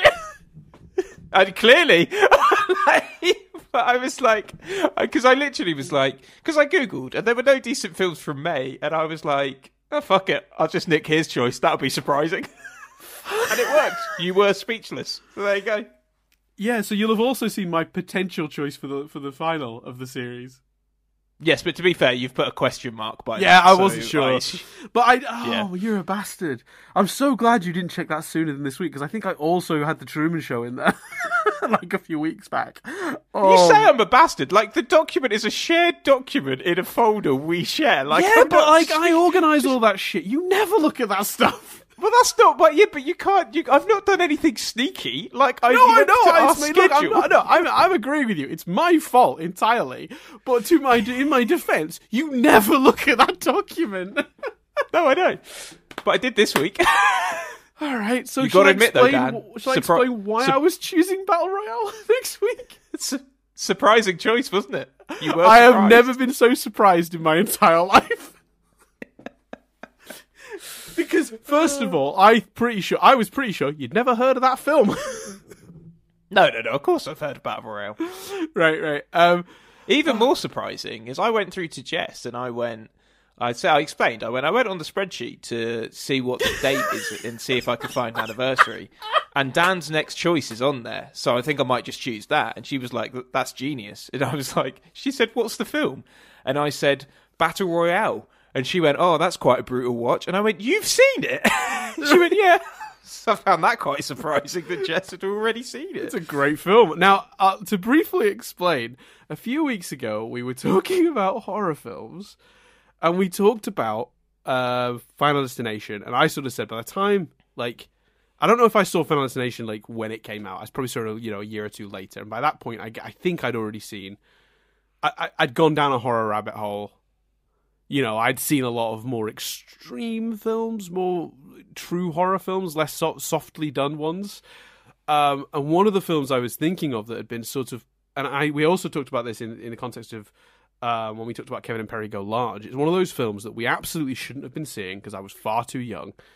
But it was passed around my school on VHS or DVD. One kid had got it, and he literally...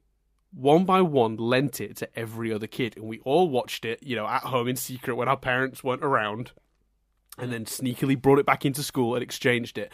That, I don't know if it was a VHS or a DVD. I can't remember. Probably, I assume DVD, looking at the timing, but that DVD, whatever it was, genuinely must have been seen by 100 kids. Because it felt like it took all year for it to get around to everyone. It just constantly was changing hands. I watched it change hands dozens of times. Yeah. I'll name him. I'll give him a shout out. Tom Wilcox. Right. Good job, Tom. I believe it was his copy, and he shared it round. Also, the guy responsible for getting me into my whole taste in music, because a lot of my taste in music comes back to the first time I heard Offspring's Americana, and that was Tom too. So he gets Tom. He gets 2 thumbs up from me for being a big influence on many of my tastes. But yeah, Battle Royale was a really shocking film to watch as a young person. I look forward to watching it. I don't know if you've ever seen it. Have you? No, I've never seen it, but of course I've heard of it because it comes up in like nearly every conversation about the Hunger Games. Which so because it came first and was better. Yeah, exactly. So no, I don't think I've seen it. There's a part of me that wonders whether, like, there's a part of me that thinks, have I? But I don't think I have. So yeah, no, I'm excited to watch it, and I'm glad my choice surprised you, Dan. Surprised does not cover it. Like, I am genuinely, like, I can't. When you said it, I was so unbelievably blown. My backup choice was the boy band Con, the Lou Pearlman story, which is a documentary about the guy who conned NSYNC and the Backstreet Boys. I've never seen it, and it's a recent film on YouTube, but YouTube Premium. But no, I thought Battle Royale that would have been a surprising choice because it kind of doesn't break the rules as such, because we've never established like outright rules, but it does sort of go against the idea of this being about like older films. Well, my logic around that would have been that there is a childhood affinity to boy bands. Right, yes, yeah. So I did have an argument, but that was nowhere near as fun as the idea of unknowingly stealing you. Did my reaction satisfy? Are you pleased with it? Yeah. What I love is you didn't, because I was so confident you hadn't checked the document, Chris, that my first thought was not that you'd read the fucking document. My first thought was that you'd somehow accidentally usurped me a week early. Yeah, you said I'm shocked for a different reason to the one you're thinking. So I just love that, like, literally your first thought wasn't he checked the document and has nicked the choice. It was he stumbled across it. And to be fair, if I'd have sat down and really, really thought about it, I think I could have got to Battle Royale from the clues, because I knew it was the film that got passed around. So, you know what I mean? You knew it was a horror film. You knew the era. Yeah, I could have got there. Yeah. But yeah, it was. It wasn't. I didn't get there. I absolutely looked at the document. But yeah, I do love that. Like, your first thought wasn't the logical. He checked the document. Says how confident I was you weren't checking that fucking document. That is.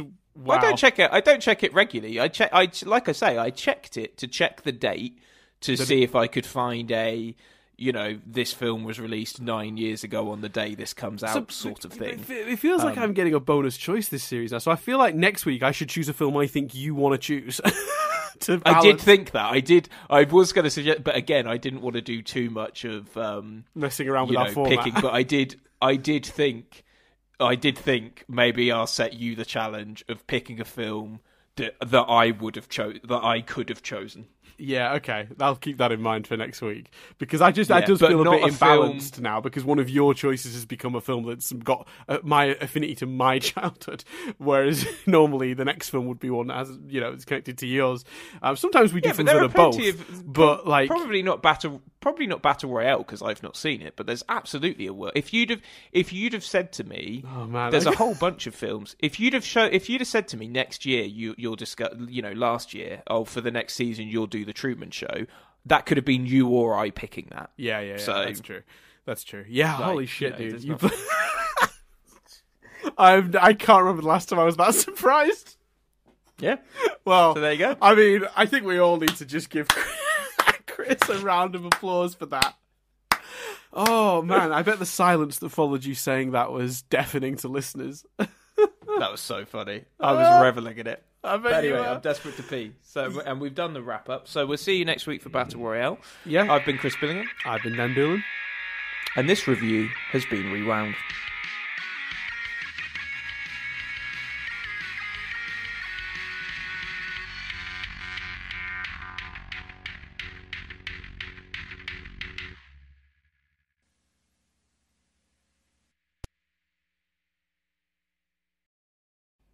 Beautifully done, Chris. Slick. Cool. Boom. Done.